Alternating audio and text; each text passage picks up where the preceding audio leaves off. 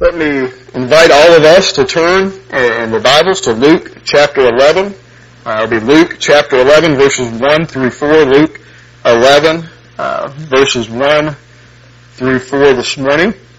We're going to begin a series of sermons the next 4 weeks, looking at what I think is a very important topic and looking at a very important passage of Scripture in Luke, and that is prayer. Specifically, we're going to look at the Lord's Prayer that's found in Luke chapter 11, or what some has begun to call the disciples' prayer, as it's really a prayer teaching the disciples how to pray. And that's what I want us to do in the next 4 weeks, is to learn about prayer, learn how to pray, and how Jesus modeled prayer, and how Jesus teaches us to pray. And I'll start with a very important question this morning, one that I've asked myself a good bit this week, and it's this: how is your prayer life? On a scale of 1 to 10, how would you rate your time with the Father? How would you rate your prayer life? And I think if all of us would honestly reflect upon that question, we would say it's not where we want it to be. It's not where God wants it to be. It's not where it should be. On a scale of 1 to 10, today it might be an 8, tomorrow it might be a 1, some days it might be a 0. Your prayer is one of those things that we know as Christians is important. We know it is foundational, but we don't always do it like we know we should. And I think there's a lot of reasons for that. One is some of us just don't have time. I mean, I'm sure we're all busy. We live in a busy culture. Sometimes it's hard for us to make time just to sit and talk or sit and listen to the Father. Other reasons are we may not know how to pray.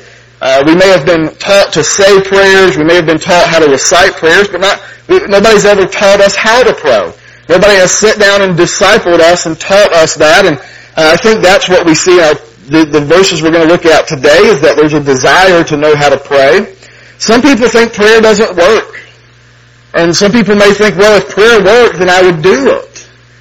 Well, and I understand where that's coming from, because there's probably someone here, or all of us here, have experienced a time where we prayed earnestly for something, where we prayed desperately for something, and it didn't work out the way we wanted. And that maybe gave us a bad flavor about prayer. It's like, I prayed for this, I wanted this, and God didn't hear me, or God didn't answer it. But just for that, I want to say this: God does answer your prayers, but He answered it in the way He knew was best. And that's hard for us to realize and hard for us to accept. Some of us may not know what prayer even is. When we hear that word, it's kind of become a churchy word where Christians talk about prayer, but not everybody knows what prayer really is. And so I hope that as we go through these next 4 weeks, that we're going to answer some of these questions. We're going to see why prayer is important. We're going to see why we need to make time to pray. We're going to understand what prayer is, and we're going to learn how to pray. And today, as we look at the opening verses of the Scripture, we see that Jesus models for us the importance of prayer. And as we start, I want to give us a working definition, or a definition of prayer. Okay, this is in your notes. If you don't have a copy of the bulletin, you might want to write it down or type it in your file. But the definition of prayer that we're going to work with for the next 4 weeks is this: prayer is communication with God. It is communication with God because of our dependence on God. It is communication with God because of our dependence on God. Now I want you to think about this. Communication is an essential aspect of our life, right? Being able to talk to each other, being able to communicate is how we grow relationships. It's how we come closer to each other. I thought of a story this week that I thought would kind of relate the importance of communication, and I like telling stories about myself, including when it's funny. In middle school, I dated a girl. Shocking. I had a girlfriend in middle school. In fact, I actually had 2 in this particular instance, because the one, I didn't know she was my girlfriend. And you're like, well, how do you not know? Well, apparently we became boyfriend and girlfriend in like 6th grade. Now, this is happening in 8th grade. We had not been in the same class since 6th grade. We had not been on the same team, so to speak, in 6th grade. We hadn't talked to each other in 2 years outside, at all. And on Valentine's Day of the 8th grade year, she shows up with a Valentine's gift for me. She just found me in the hall, walked up, said, "Happy Valentine's Day." And I had a gift for my other girlfriend. And at that moment, I didn't know what to do. So I was like, all right, here you go. You see, communication's important. I didn't know I had 2 girlfriends. And I felt really bad about it. I didn't even know this girl knew it. I just didn't know. That's the importance of communications. If we had been able to talk to each other, then I would have been prepared to have 2 girlfriends, although we shouldn't do that. But it was okay. But communication is vitally important. Think about this. If you're married, you show up, we have Aaron and Bethany are back from their honeymoon. If they would have said their vows and went mute for the rest of their life. Now, men might be thinking, not me, not this man, but some men might be thinking, or some women might be thinking, I wish my husband would go mute for a while. But if we said our vows and then went mute for an extended period of time, how strong would the marriage be? Not strong at all. Because you gotta have communication. Communication is vitally important. You gotta have, I love this, you gotta have pillow talk, right? For marriages to get strong and to grow, you gotta have communication. For relationships to succeed, you gotta talk to each other, not just in marriage. For friendships to succeed, you gotta talk to each other. So here's my point with this. Prayer is communication with God, and it's about a relationship with God. There is no substitute for spending time talking to the Father. Don't miss that. There is no substitute for spending time talking and listening to God. Not just once a week, not just once a day. Although there's something important about having that once a day seclusion where you're alone spending time with the Father. It's not just, life is going bad, things aren't working out the way I thought, I gotta go pray. No. Prayer is a constant communication with the Father. And that's what we see when we get to our verses today. And Jesus models for us that prayer is essential to the Christian life. It is essential with our relationship with God the Father. We're going to read all of it this morning, but we'll be focusing on verse 1. Luke 11. He, Jesus, was praying in a certain place. When he finished, one of his disciples said to him, Lord, teach us to pray, as John also taught his disciples. And he said to them, whenever you pray, say, Father, in your name be honored as holy. Your kingdom come. Give us each day our daily bread, and forgive us of our sins as we also forgive everyone in debt to us. And do not bring us into temptation. Let's pray together. Father, as we open your book and study on how to communicate with you, I pray that your Spirit would move in our hearts, that we would see the importance of it, that we would develop consistent and courageous prayer lives each and every day, that we would have a desire to commune and communicate with you as our Heavenly Father. And we ask all this in Jesus' name. Amen. Amen. When we open these verses up in Luke 11, we see that Jesus is praying. Now, the Gospel of Luke and Luke's telling of the Gospel has an emphasis on the prayer life of Jesus. Throughout the Gospel of Luke and throughout Acts, we see an emphasis on having a consistent and courageous prayer life. Just a few here is in Luke 3:21. Jesus is praying at his baptism as he is prepared to commit himself to the ministry that God has called him to. Luke 4:42, Jesus starts each and every day or that day with prayer. Luke 6:12, Jesus is praying before he calls the 12 disciples. Luke 9:16, Jesus is giving thanks for the food that God has blessed them with as he's preparing to feed the multitudes. In Luke 9:18, Jesus is by himself and he's praying. In Luke 9:28, he's praying on the Mount of Transfiguration as he's preparing to be transfigured in that moment. Luke 22, Jesus is praying for those who are coming under the spiritual attacks of the enemy. In Luke 22:42, Jesus cries out to God in his grief. In Luke 22:42, Jesus, in his grief, as he's praying, prays that the will of God would be done in his life as he prepares for the cross. In Luke 23, Jesus, don't miss this one, in Luke 23, Jesus prays for his enemies. I'll just stop there for a second. Have you prayed for your enemies? Do we take time to pray for those who we disagree with, those who are against us?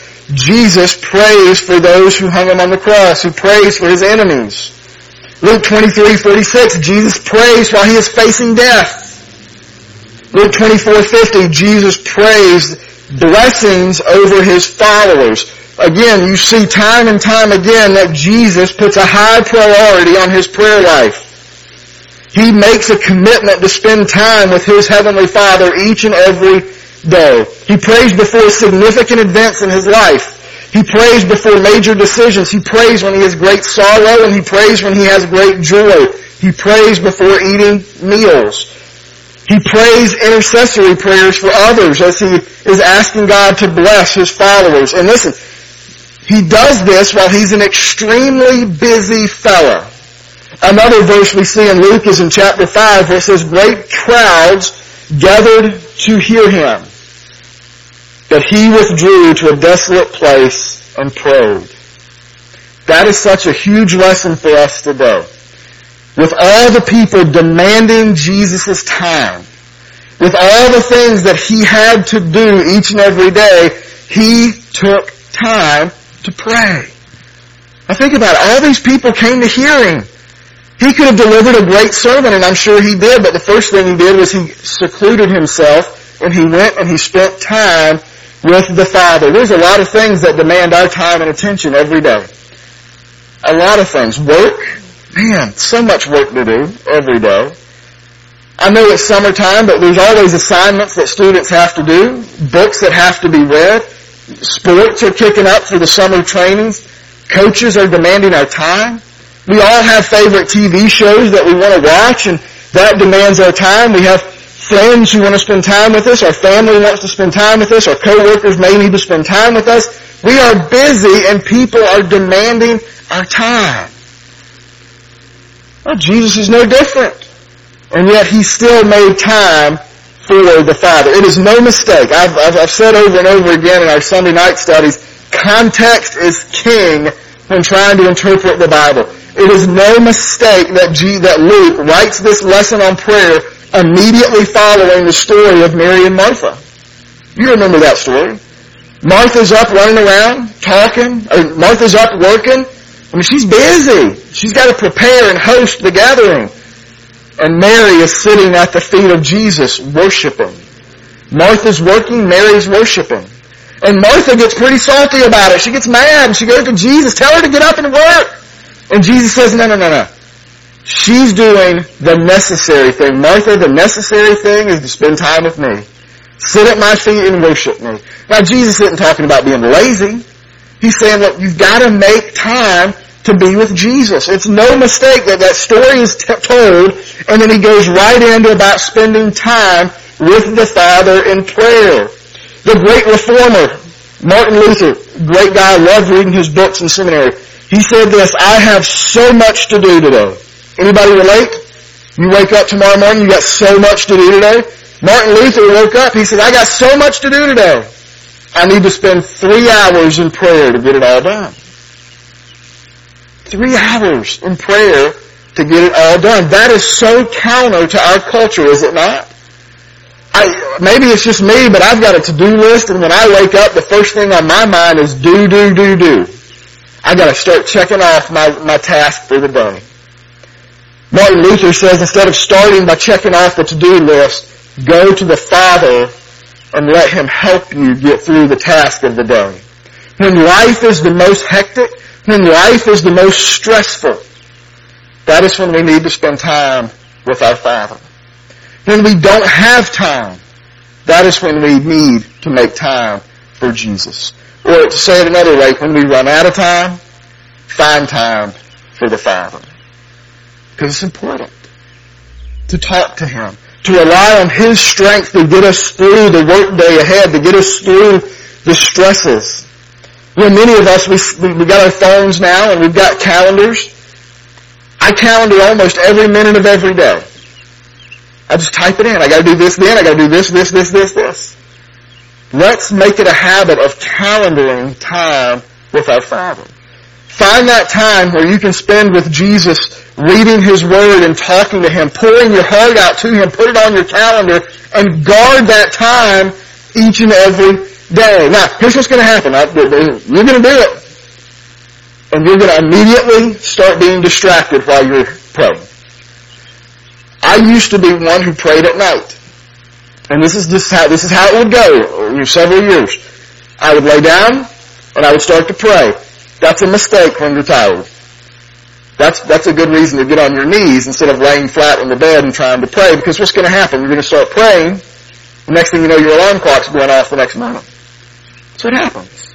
Or, now I'm all for the holy mobiles and I've got my Bible app and I use it, but if we don't turn our notifications off on our phone when we go to spend time with God, it's going to be ding after ding after ding, and we're going to be distracted. Because we're going to want to know what's that email about. We're going to want to know what's trending on Facebook. We're going to want to know those things. So the best practice is just take your Bible, a hard copy, go into a closet, leave your phone somewhere where you can't hear it, and focus on the Father. Because if you don't, distraction after distraction, and listen, here's what's going to happen too. Your to-do list will come flooding into your brain the minute you sit down to pray. Because we see prayer, whether we mean to or not, we see prayer as kind of a waste of time. We look at our to-do list and we're like, I'm just sitting here, I'm not doing anything. It's just we see it as a waste of time, but it's not. Jesus didn't see it as a waste of time. He saw it as an essential part of His life because He knew He was dependent upon God for everything. He was dependent upon God for the ministry that He had been called to do. He was dependent upon God for the strength to go to the cross. And so Jesus made prayer a priority in His life because it's essential. You and I have to make it a priority every single day of our life. And the disciples kind of model the attitude that we should have because they see Jesus. They hear Jesus praying, they see Jesus praying, so they go to Jesus and they say, Lord, teach us to pray. That is fascinating to me because this is the only time they request Jesus teach them something. In all the Gospels, it's the only request you see is Jesus teach us to pray. They had saw Him study. They had saw Him preach. They had saw Him heal people. But that's not what they asked for. They didn't say, Father, how do I become a better preacher? They didn't say, Jesus, how do I become a healer? Jesus, how do I study the Scriptures? No, the only request they made was teach me to pray. Because they desired to have the closeness with God that Jesus had, but they also knew that to be good preachers, they needed to be good prayer warriors. If they were to spread the gospel, they were going to have to spend time praying for the lost. If they were going to heal, they were going to need God's help. If they were going to need wisdom, the Bible says ask for it. If they were going to need strength, they have to pray for it and seek God for it. For comfort, they have to pray. They knew that prayer was the foundational aspect of the ministry because they were dependent upon God. Are you dependent upon God enough to pray every day? Are you dependent upon our Father to spend time with Him? And the disciples, they just want to know how to pray. But I love what they say. Lord, teach us how to pray. These are good Jewish men. They would have known prayers. Their parents would have taught them prayers.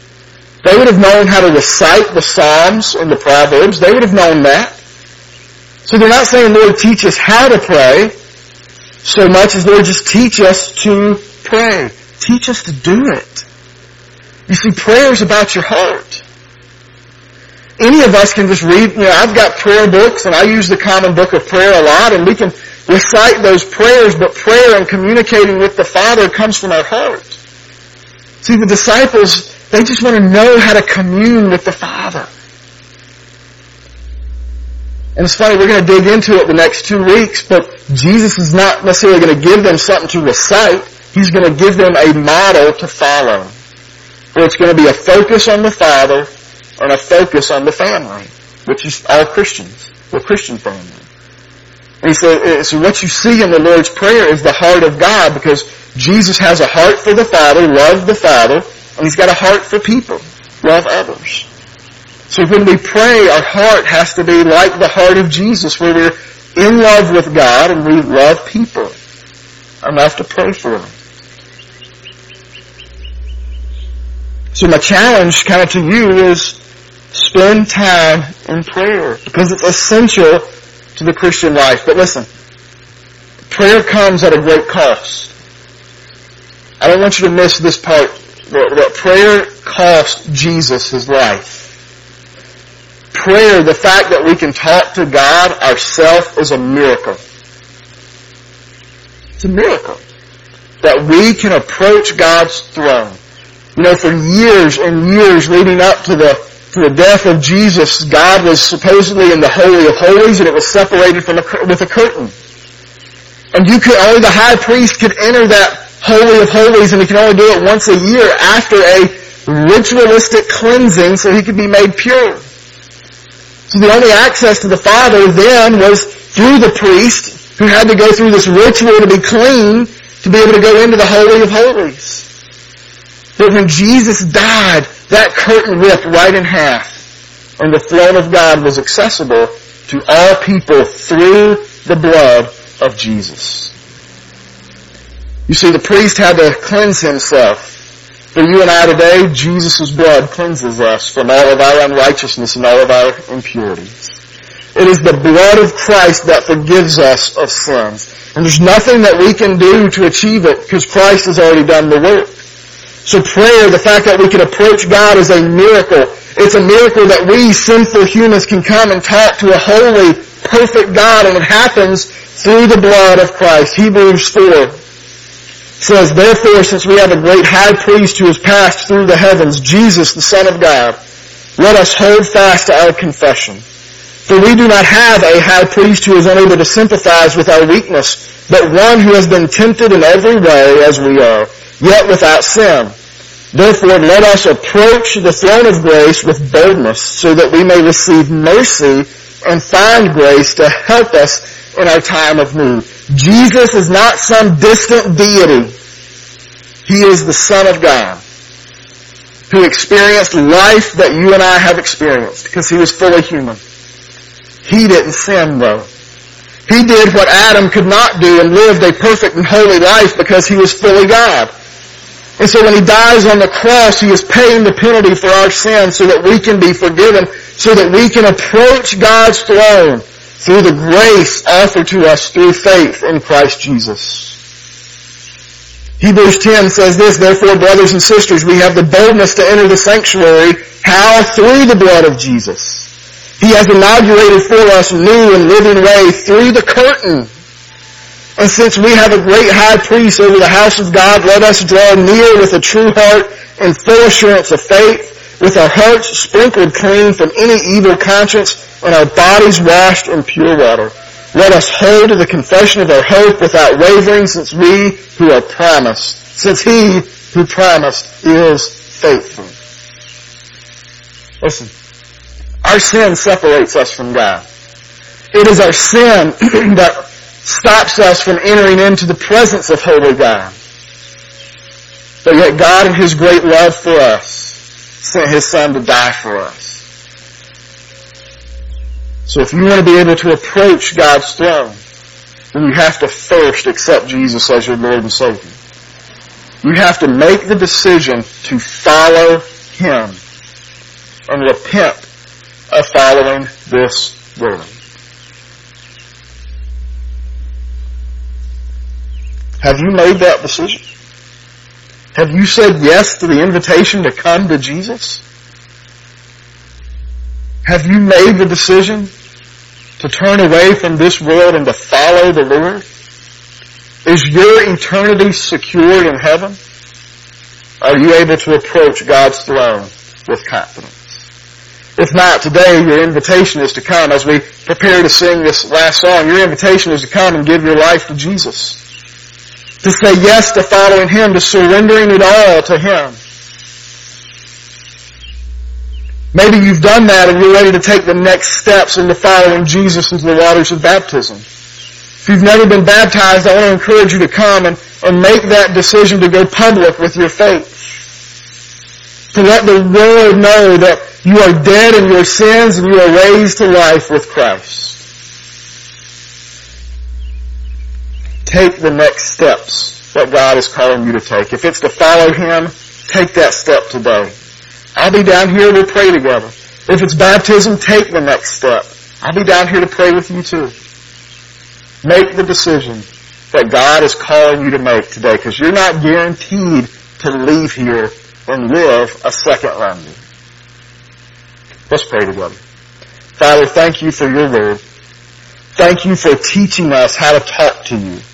Thank you for making a way to talk to you through your Son, Jesus. And as we study in these next few weeks the Lord's Prayer, Father, put it in our hearts to have a desire to talk to you and spend time with you, to hear from you through your word. Help us to communicate with you and help us to know that we're dependent upon you for everything we have. Father, don't let us just go through our days without spending time with you. And Father, if there's anybody here who needs to make a decision, I pray that you would just pick them up out of their seats and bring them down here so that their lives would be changed. Their lives would be changed forever. We ask all this in Jesus' name. Amen. Amen. Thank you for joining us today. We hope that the Lord has spoke to your heart and has blessed you through this message. If you would like more information about a personal relationship with Jesus Christ, please reach out to us at one of the following locations. You can visit us online at ChinaGroveFBC.com/salvation, or check us out on Facebook, Facebook.com/ChinaGroveFBC. Thank you and have a blessed rest of the day.